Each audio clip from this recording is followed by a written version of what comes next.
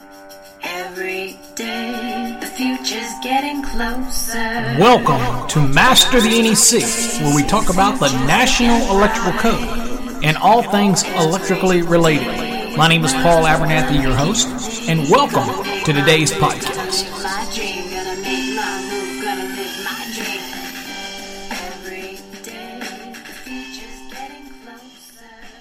Well, hello everybody. Welcome to another episode of Master the NEC, where we talk about the National Electrical Code and all things electrically related. My name is Paul Abernathy, your host as always, and welcome to the podcast. On today's episode, we're going to talk about a change that's taking place in the 2020 National Electrical Code. I probably have talked about this topic before.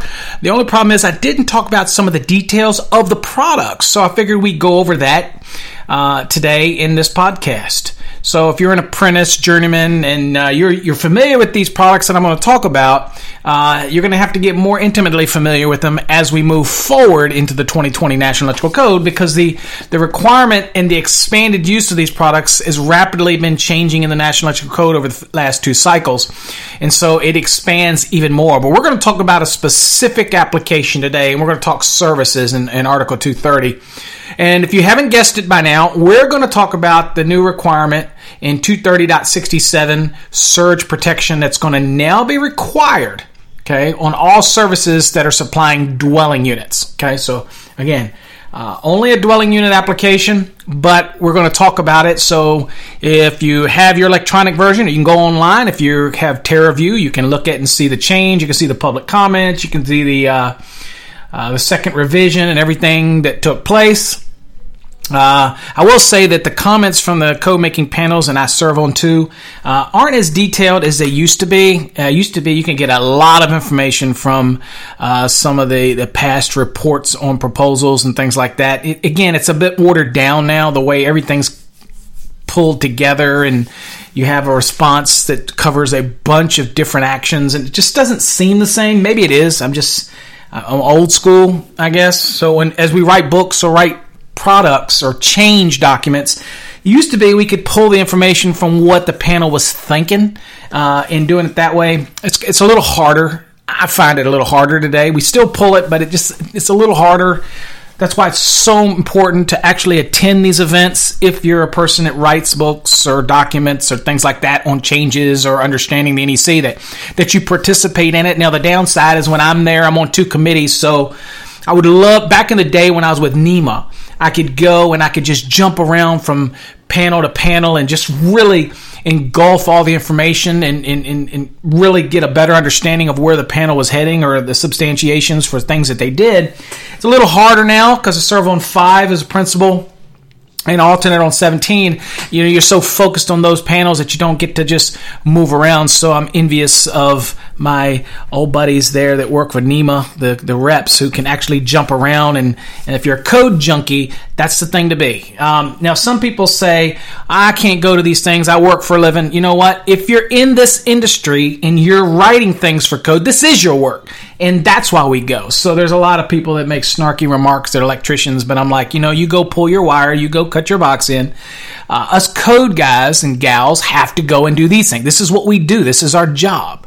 So at any rate, I get those from time to time, both which are important. But again, we have to do the things we have to do to help understand and move the code forward for the better good. So today we're going to talk about the addition of expansion, I guess, of surge protecting devices. Now I'm going to kind of read you the layout of 230.67, and of course then what we'll do is we'll talk about the different SPDs or surge protective devices. So the change that took place, and there were two public comments, I guess it started all the way back at the public input, but it's been altered a little bit for the public comment, and then what's finally been published in the second draft, which didn't come up during NITMAMs or CAMs, so it is going to be generally what's in print here. I don't see anything that's going to block that effort. 230.67 surge protection. A, it says surge protective device. It says all services supplying dwelling units shall be provided with a surge protective device at SPD. Now, I know the manufacturers of these devices love it when the code requires something. This is what caused uproars back with AFCIs and things like that. They're like, it should be an option. But when you get something in the code and it mandates it, the manufacturers love it. Because it's something that requires it to be put in. That means they're going to have guaranteed sales, right? It's no longer an option. You're going to have to buy it, okay? So A is going to require for all services supplying dwelling units, all right? Now, I get this question a lot. They say, what about a multifamily building and you've got the feed that's going out to the individual dwelling units? That's not the service. That's a feeder, okay? So, big difference in how you're trying to apply this here, okay? We're talking about services supplying dwelling units. Now, location. Where is this to be placed?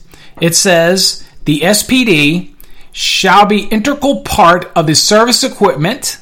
So, manufacturers that create panels can produce it as an integral part. I know that Cutler Hammer back years ago when I helped start their ECCN program, Eaton Certified Contractor Network, and I did all their training, and I used to travel the country with a guy named Mr. Andrew Smolsky, great guy, and started that with Eaton. We were kind of pushing the surge protected devices that go inside of the panel, or they're outside as well, but they had panels that were designed with a space so that you didn't have to sell it with the surge protected device in it. You could add it later. It just created a space for it, and they were evaluated for that and for that device to go into this equipment, and all that was evaluated.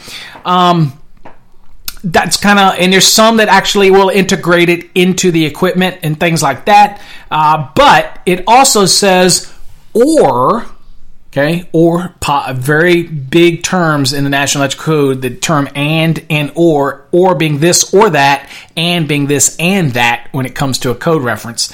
The or says shall be located immediately adjacent thereto. So again, right outside of it. Again, we can argue what immediately adjacent means, but I think it's right next to it. And then we'll let the distance argument or whatever of immediately adjacent, we'll leave that to the AHJs to make that decision. That's the good thing about the code is we do leave that up to the jurisdiction. Hopefully they rule on things with intelligent decisions and common sense, but that's what you've got. Now there's an exception to this location rule. It says exception. The SPD shall not be required to be located in the service equipment as required in B if located at each next level division equipment downstream towards the load. So this is allowing you to say, look, it doesn't have to be located in the service equipment as required in B. If it is located downstream, let's say at a remote distribution panel, and you put it in there as you're going down towards the loads. So you've got an exception in there for locations. So again, it's at the service, but here it's going to allow in this application, one, the general rule is to be located in service equipment or immediately adjacent. But I got an exception that says, you know what, you're not required to locate it in the service equipment as required in B if located in the next level. That'd be a remote distribution panel downstream towards the load. Okay, and I guess this would come into effect where you had an application where you're trying to move the service in 230.70A1 further in, and you're moving something down a little bit.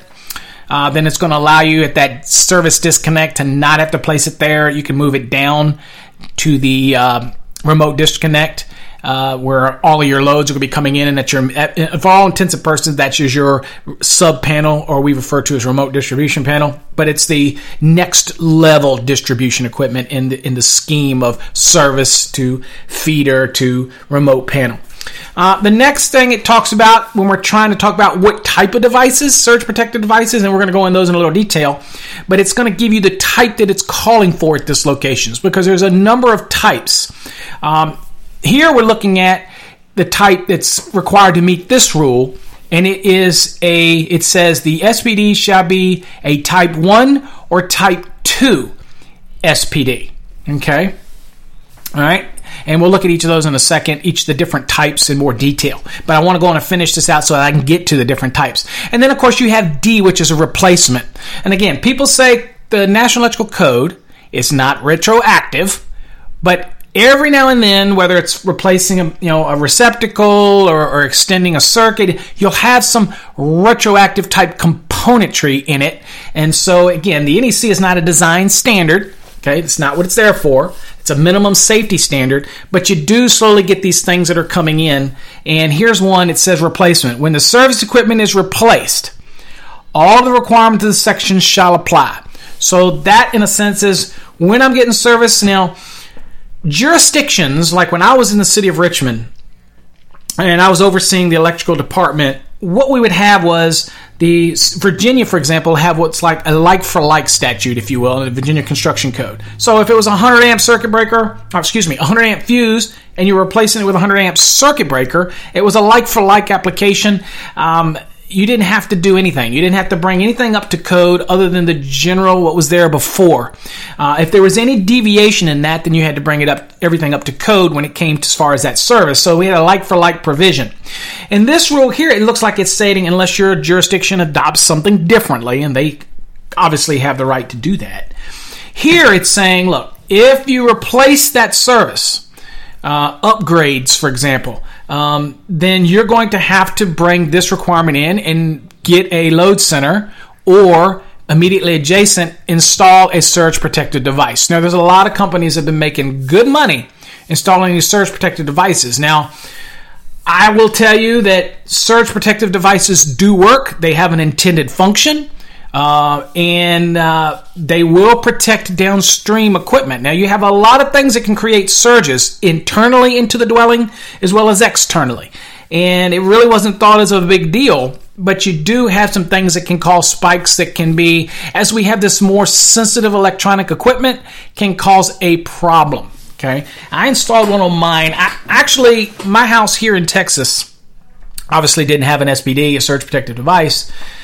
And you know what, and be honest with you, I thought that in this code rule where they actually removed surge protective device as they went through the code development process and put SPD in there, that they should have left surge protective device and put the SPD in brackets or quotes or something, or vice versa. I thought people are going to look and say, what the heck is SPD? And it just served better to have what it actually is written in there. But again, it's code panel took care of this. That was in their purview, and they made the decision. So I ended up installing it on my house because we do have a lot of spikes and where we're at in the power scheme or the power grid. Plus, we have a lot of lightnings and things like that. And I have a lot of sensitive electronic equipment. Everything today, from the refrigerators to the dryers, washing machines, all are connected to the web. And I have a lot of things that on my Wi-Fi network and everything. So even I have a little higher maybe knowledge of some of the things that really are a problem and really is just kind of bogus. I felt the need to install the SPD, and so I installed it. And I won't tell you which brand I used, but I've already talked about them today in this podcast anyway. So that's the one that I installed, but there are plenty of them out there. All right, so the type has to be a type 1 or type 2. What are they? What are we talking about? Well, let's look at the different types we have. So generally there's 4 types of surge protection that we have. And incidentally, if you're not aware of what we have, they're listed in the definitions in Article 100. So you'll have a type 1, type 2, type 3, type 4. Okay, so they are listed there in case there's any confusion on the 4 types that we're talking about. But remember, this code rule for services, or as you see in the exception, allow it immediately downstream at the next level of distribution, a remote distribution panel, if you will. And that's the example we're going to use. You're going to have to use a type 1 or type 2. So the difference in these 2 types of surge protectors. That's what we're going to focus on today. And again, we'll cover the other, but we're really focused in this rule, type 1 and type 2. Now, electricians around there are installing these.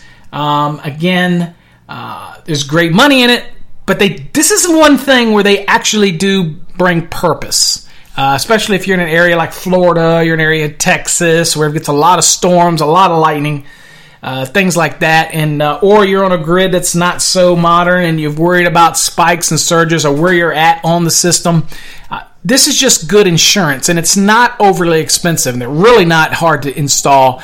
And in some cases, the manufacturers even make the plug-and-play ones now that will plug right into the panel board inside the closure, and it really makes it easy.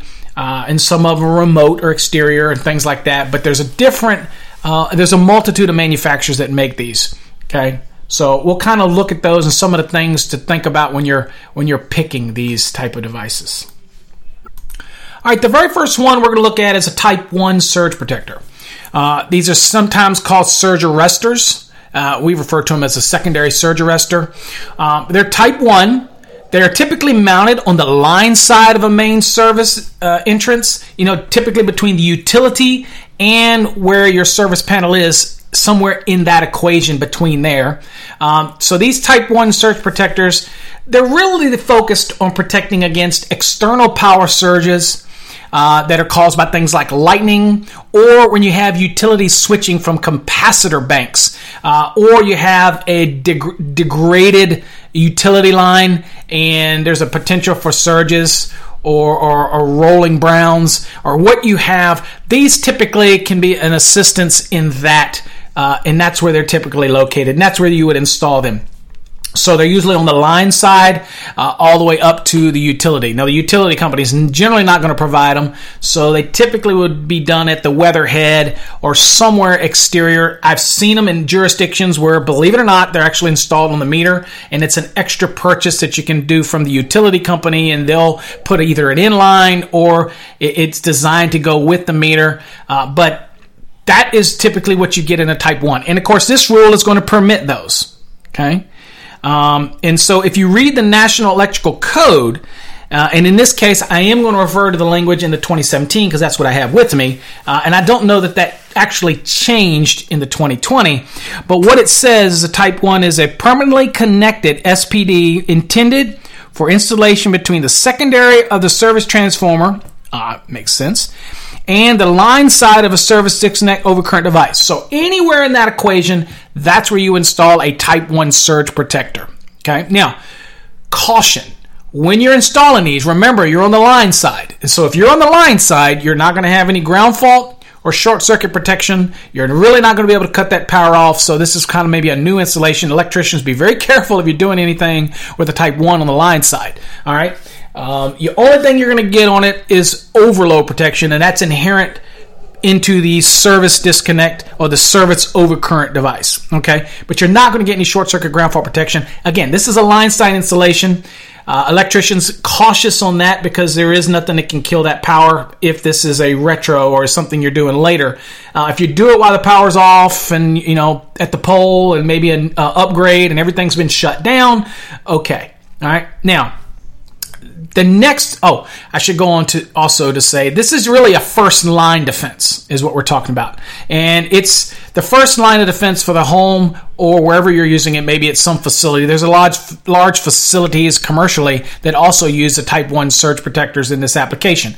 It's the first line of defense. It's like that first gate or that hurdle that a surge or something in a capacitor switching bank that causes a spike or what have you to get in affect sensitive electronic equipment. Okay, that's the first level of them. They are rated again for outdoor use, and even in some cases they even have alarms on them to let you know if something's gone wrong or if it reached their lifespan or something needs to be fixed on it or whatever. They have an alarm. Not all of them, but there's some out there that probably have that feature built into them. Okay, so that's your Type 1 line side. Now, Type 2 surge protectors. This is probably what I see the most. All right, the most option. Now, again, you got two options here for this services. All right, Type 2 surge protector. They're also known as service or branch surge protectors. All right, they're installed on the load side of your main service entrance and are used to protect the electrical service entrance or the branch circuits against residential lightning strike energy or motor-driven surges or other internally generated surges. Okay, so you have two different things here. You kind of get the best of both worlds with the Type 2, and it's easier for the electrician to install the Type 2 because it's going to go after the main. So you're going to shut the power off and you're going to install this and you safely can install it. All right, the main purpose with the Type 2. Now, can you have a Type 1 and Type 2? Absolutely. Absolutely. If you can keep it from coming in, it's always a great thing, right? Keep it outside where it needs to be. But if you have internal applications or things that could cause surge issues, then what you've got here is a type 2. So I'm a believer in layers of protection, not because it drives up cost. I'm just a believer in layers of protection. The largest investment you'll ever make is your home. The other largest investment you'll make, other than your vehicle, is the appliances that go in your home. And I can tell you, many people know that as many things as I do, I still also own an electrical contracting business, Abernathy Electrical Services, and I do very little work. Usually it's troubleshooting or problematic installs or things that other electricians have given up on, and they'll call me and say, Paul, can you help out? And small things. And I do a lot of inspections for faulty wiring and faulty things that have been done, even in new construction out in the counties where licensing is not required in Texas. But one thing that I get a lot of calls from people is that lightning is take out half of their circuits or electronics aren't working anymore, and it was right after a storm. And there's a great chance that could have been prevented, okay, if you had surge protection. So I'm a believer in it. But in these type 2s, they stop. You have internal motor-driven surges that sometimes can cause an issue onto the other electronic components that are in the house. And they're internally generated. Okay? So these type 2s' main purpose is to protect sensitive electronics and the microprocessor-based loads by limiting the level of transient voltages that can be imposed on them, which can cause problems with their real volatile circuit boards and all of the real volatile components that are on. They're not as robust as things used to be now that we get real minute in what we're doing in these electronic equipments and the things that they can do. The last thing you want is to have any transients that can actually be imposed onto the systems, okay?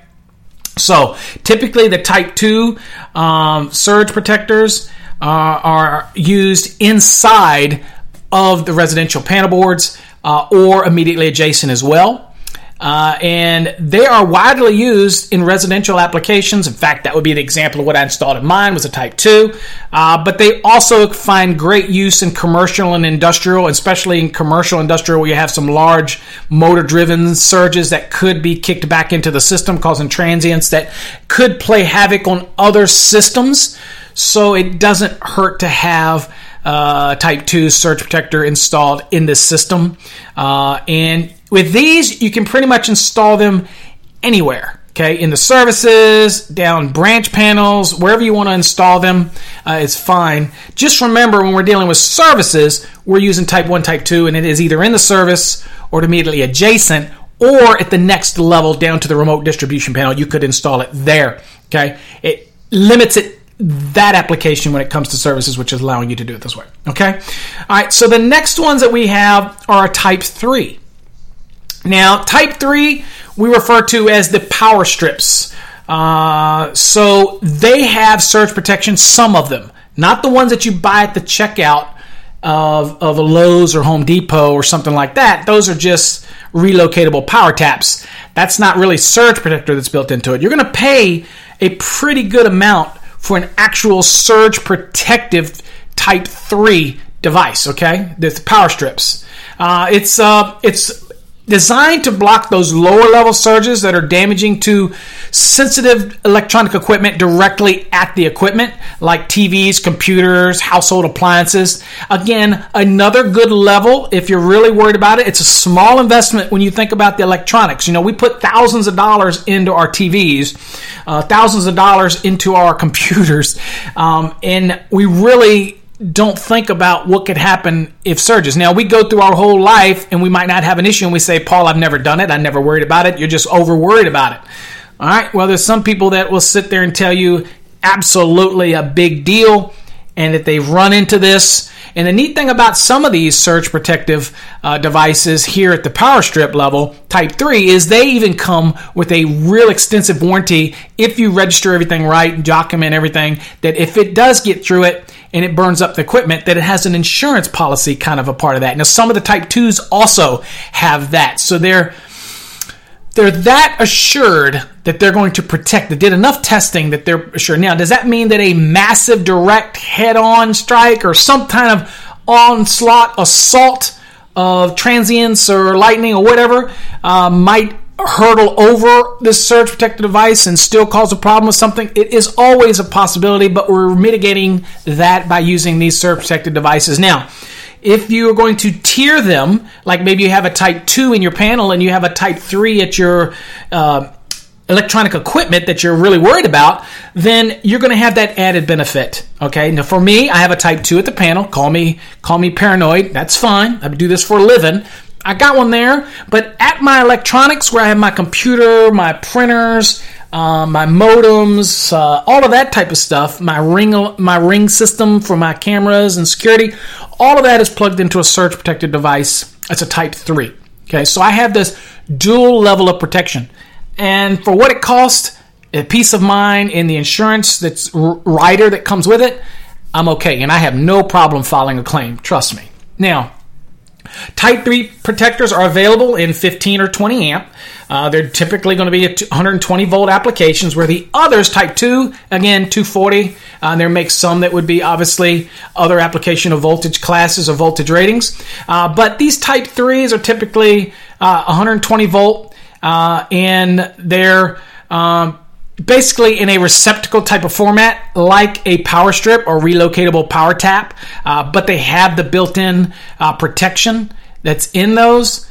Now, you'll find a surge strips probably in every home in this country, okay? But not all of them are going to be what we call point-of-use protection, and they're going to be a Type 3 surge protector, okay? So if you're buying them, spend a little more and buy you a Type 3 surge protector. Now, if you still want to use that relocatable power tap, you can buy a Type 3 that plugs directly into the receptacle in the wall, and then you can feed your relocatable power tap out of that. Perfectly fine. But that doesn't mean that relocatable power tap with just a simple reset button on there, a reset button, is actually a surge protector. Okay? All right. The next and last one we'll talk about is a Type 4.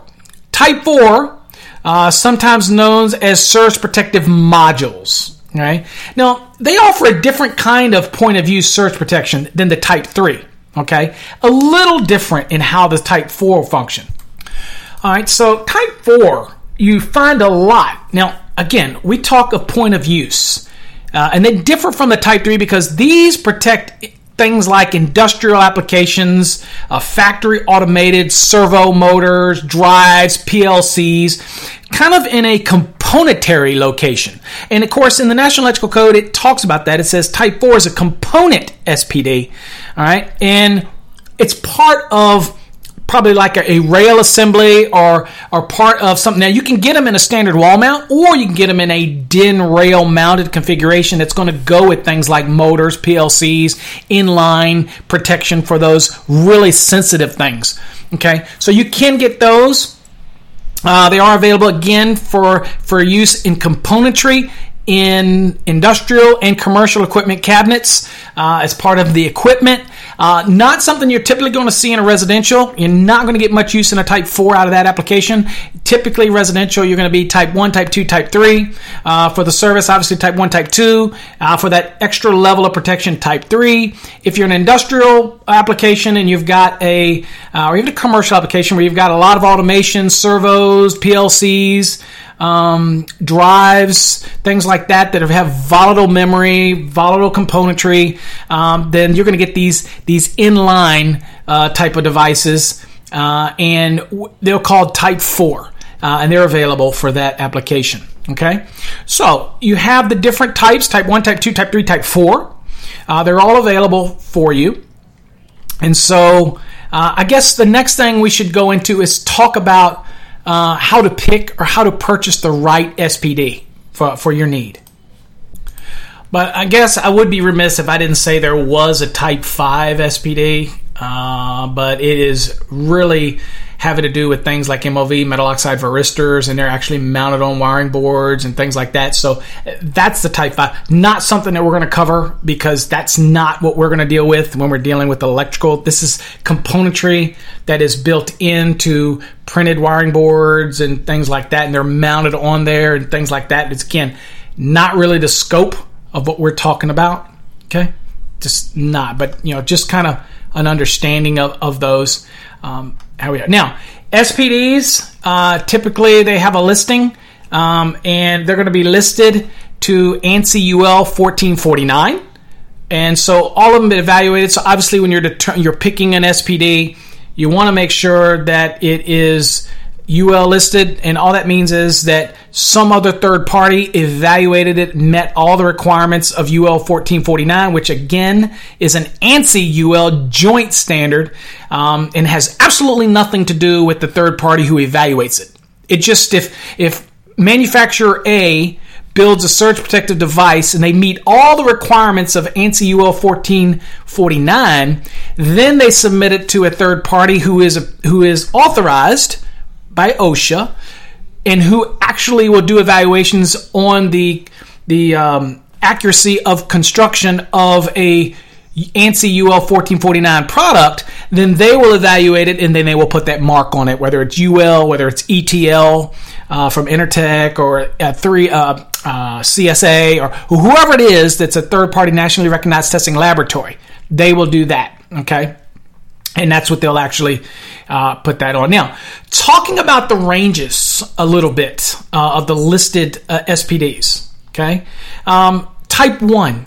The nominal discharge current rating of a Type 1 SPD is either 10,000 amps or 20,000 amps. Okay, so that's the typical range that we get in when it comes to that. And there's some of them, like I said, the Type 1, there are some that actually are socket installed. They install actually on the meter. Again, you're going to pay extra for that from the utility. Again, remember, electricians, if you're making this potential add-on, it's a line side, so you're not killing the power. So there's a certain time when you could do these or not. And I would say it's usually during new construction, or if there's a service change. And you remember the rule in the code requires that any service upgrade or change is going to now implement this. You'd have to make that decision then. But there's other places to install it at the weatherhead or different other applications, or but you just have to make sure power's dead. Otherwise, you go to the option of a Type 2. Okay, now, a Type 2 has a nominal discharge current rating for the Type 2 of 3,000 amps, 5,000 amps, 10,000 amps, or 20,000 amps. Okay, that's the difference, you have between a Type 1 and Type 2 as far as the discharge, okay, of what you're dealing with, of how much of the nominal discharge current rating, okay? All right, so what are some of the differences between Type 1 and Type 2 that you have to think about? Well, we look back at the standards. So if we look at 1449, and you're dealing with the Type 2, which is, again, what we're probably going to see mainly in our installations because it is on the load side.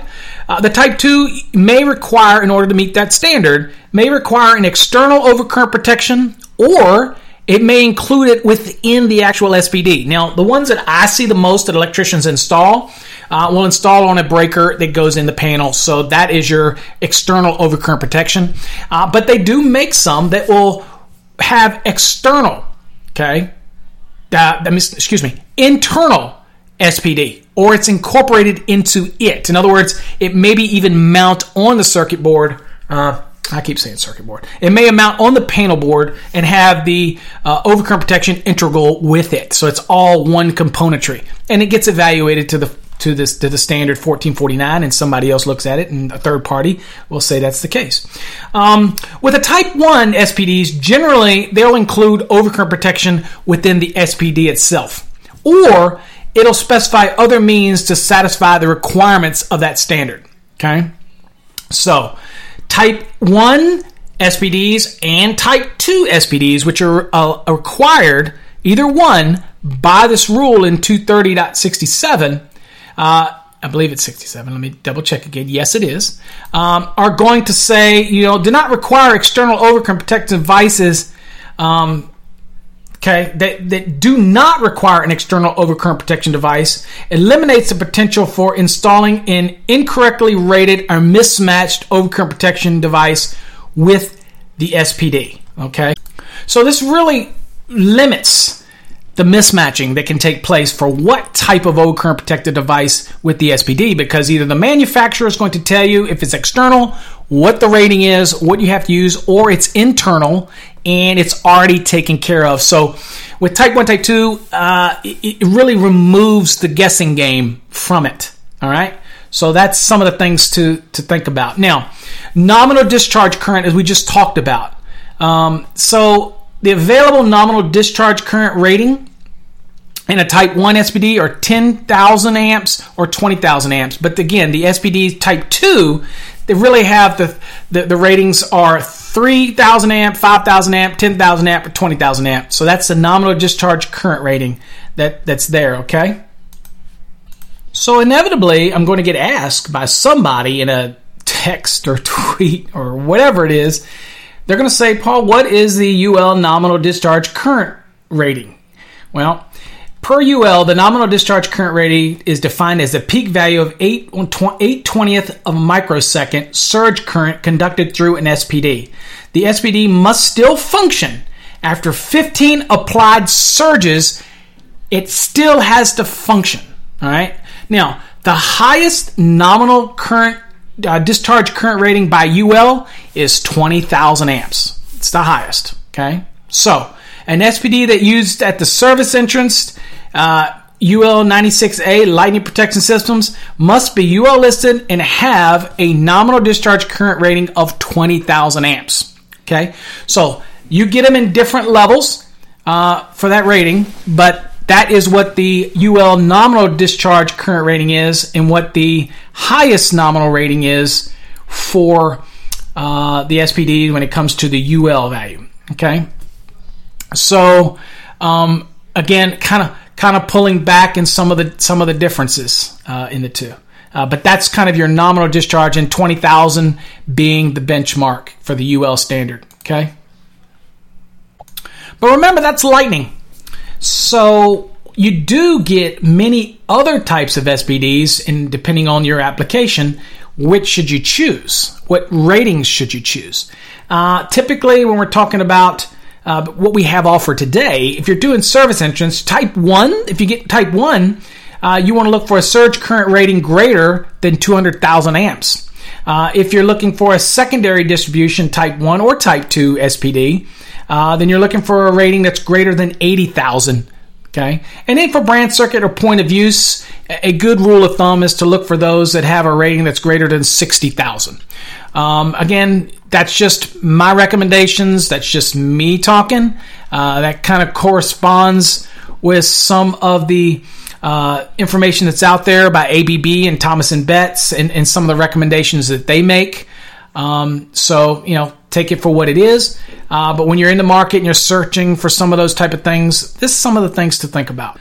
Lastly, capacitors. Capacitors utilized in a type 1 SPD, they're looked at a little differently when it comes to safety than a type 2.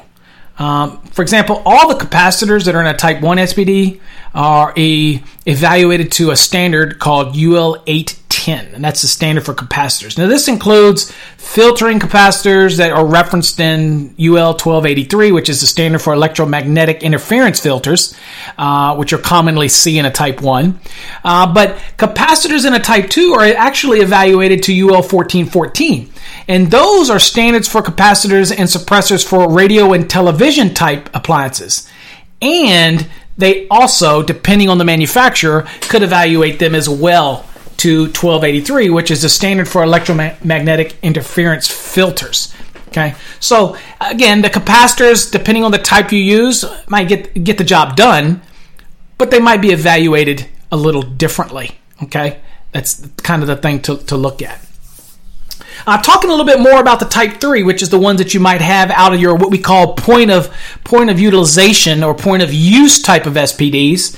Again, different than your strips. Okay, just your regular old relocatable power taps. You're looking for the ones that actually are surge protected devices. Now, that doesn't mean that there's not a use for a relocatable power tap. Obviously, there is. But let it be downstream of a surge protected device, then you're going to have that extra level of protection. All you really needed was additional plugs, and that's why you'd buy that strip. But if you're buying it to go for computers and things like that, then think about your scheme of protection. Okay? Think about that scheme of protection because, again, they're not going to offer you anything other than just another convenience receptacle. That's about it. And that might be all you need. That might be all you want. But just kind of think about it. Now, these Type 3s, listed SPDs, they're installed at a minimum conductor length of 30 feet from the electrical service panel. Again, unless they're evaluated as Type 2.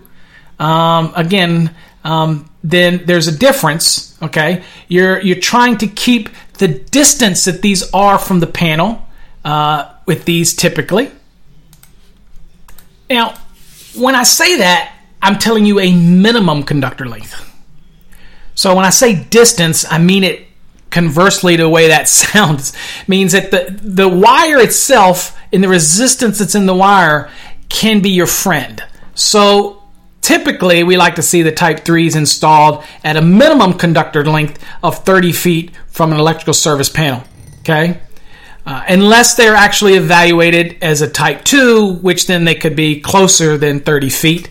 But if they're not, they're just Type 3, then that extra distance is going to help you. So this is why it's important to, and I'm just making recommendations, is that if you're using this Type 3 and you're going to be less than 30 feet from an electrical panel and you see the importance of needing this Type 3 for your components, TVs and things like that, then maybe you invest in a Type 2 that goes actually at the panel. Okay, and then it doesn't matter. These SPDs can be, within 10 feet or 20 feet or whatever of the panel, and you still be okay with this Type 3. But typically you want to be at least 30 feet away if this is your only line of defense, and it's not hard to do in a panel where you got your branch circuits just running all over. It's probably going to be well more than 30 feet away. But nevertheless, that wire distance and the dissipation that's involved with it by that extra length of wire can be your friend, okay? Now, these typically Type 3s, they have, the minimum is 3,000 amps, so it's 3 kA. That's the minimum, okay? Now, these are typically cord-connected surge strips, but I have seen them, and I've got one that's a direct plug-in, goes right into the receptacle, has 6 receptacles on it, and that's what I put my strips and other things that I need to run other components. So I've got that Type 3 downstream of my Type 2, and my downstream one is well more than 30 feet away. So I've got all that benefit there involved in that, okay?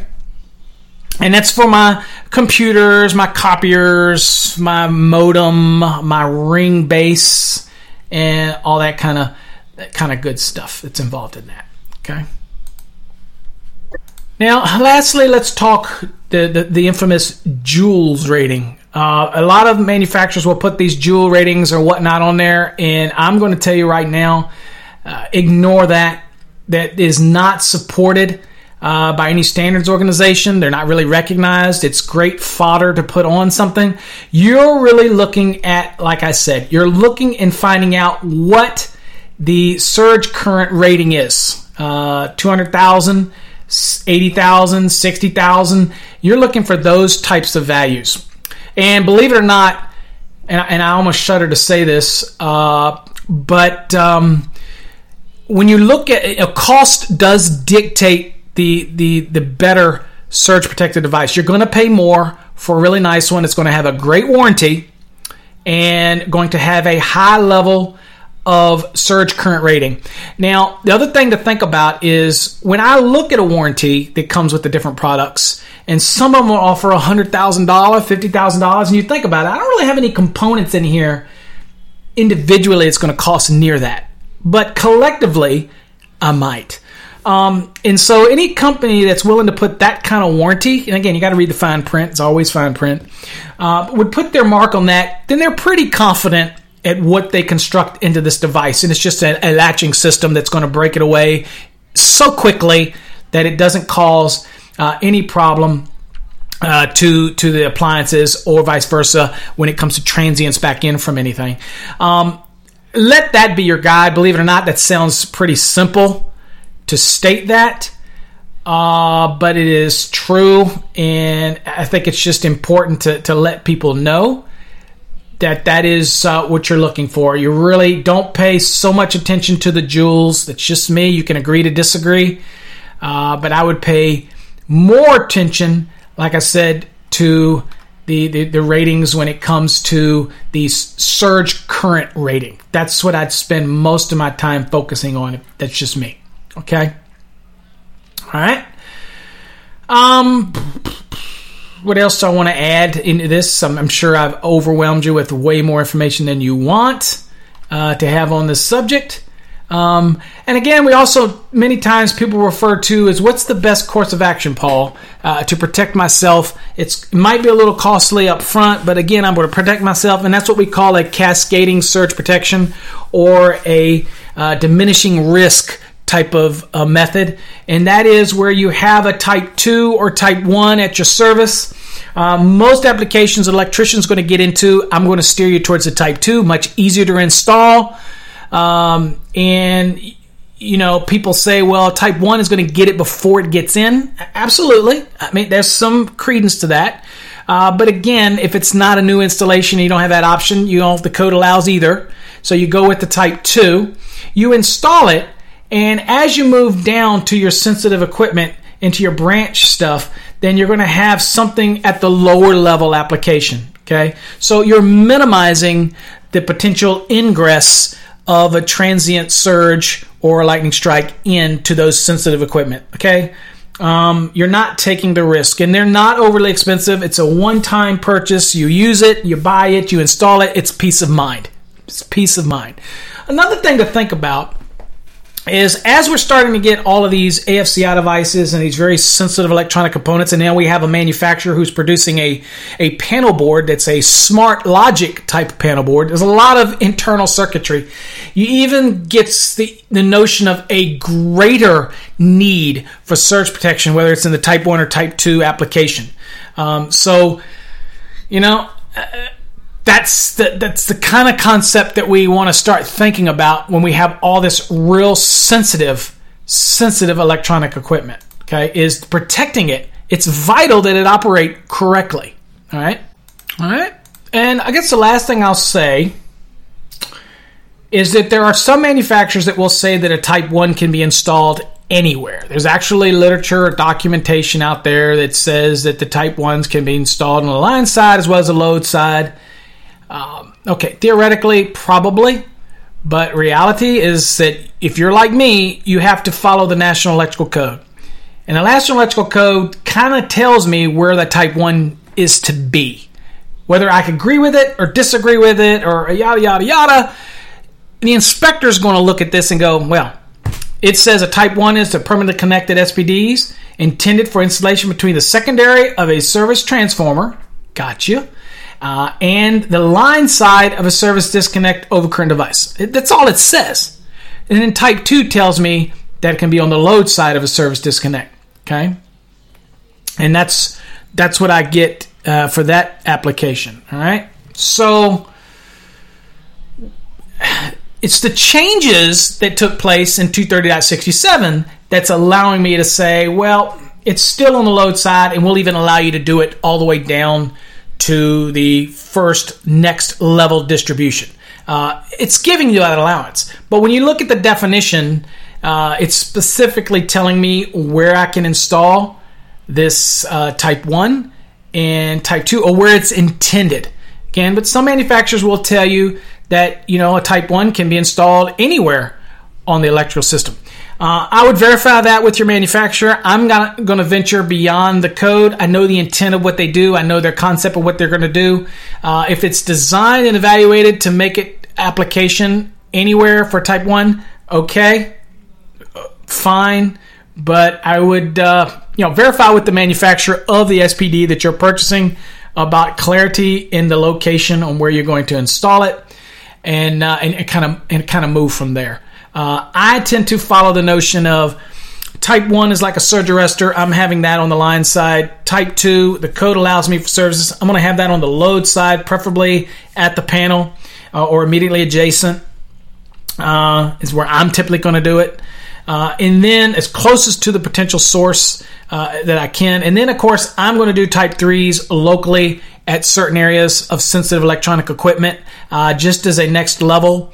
And there's some great ones out there. There's some really expensive ones. And if you look at their warranties, they're really good. And there's a reason the warranties are really good. They work. they get evaluated. This is some of these companies, that's all they do. I think there's one called Panamax, and they specialize in that type of thing.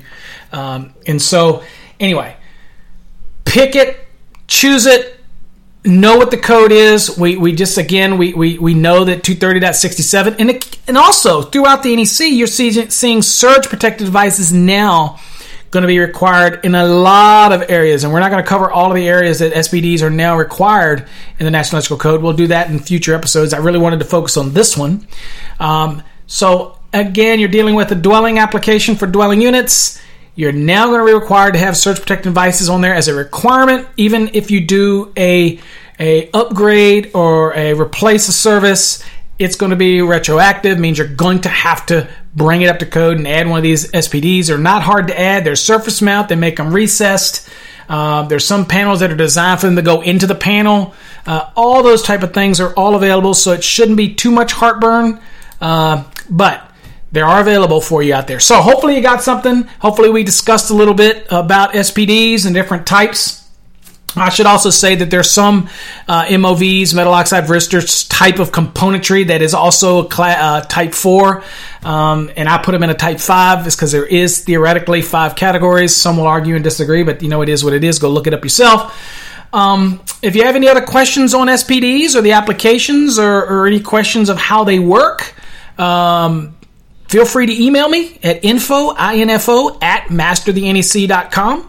Or you can go to our website, masterthenec.com or electricalcodeacademy.com, and you can go to the Contact Us button, click on it, type your information in there, and it'll come to me or somebody here at the company, and we will get you an answer. Again, also remember that if you're preparing for an exam, we have an extensive online course called Fast Tracks that's available to purchase. You do it at your own pace. You got access for 12 months. If you just want the collection of 800 questions that be on exams, then we have that program as well. You can just get the questions and work them at your own pace. You have access to that for a year as well.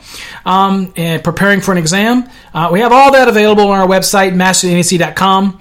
We also have a new article coming out about code changes. It's coming out every month where we systematically talk about significant changes each month. You can keep them together in a little booklet or packet, so you can do an annual subscription or you can do it a per episode subscription, whatever you want. I guess that's not a subscription. You buy them as each episode comes out. All available on our website. We also like to thank everybody that donates to us. At the bottom of our webpage, we have a donate button where people have, some people have donated money to help defer the cost of these free podcasts and free videos and things that we do. We appreciate you. I appreciate the thousands and thousands and thousands of emails I get. Sometimes I'm sitting there during the day and they'll just come in one after another. Text messages on LinkedIn and YouTube and everywhere, thanking us for the stuff that we do. Hey, we appreciate you equally, and we value you, and hopefully we help teach you something. I'm not the best. I'm not the worst. But, I have an effort to try to teach you something, and that's the goal here. So until next time, folks, keep it safe and take care, and God bless. Every day, the future's getting closer. Every day, the future's looking bright. Every day is another beginning.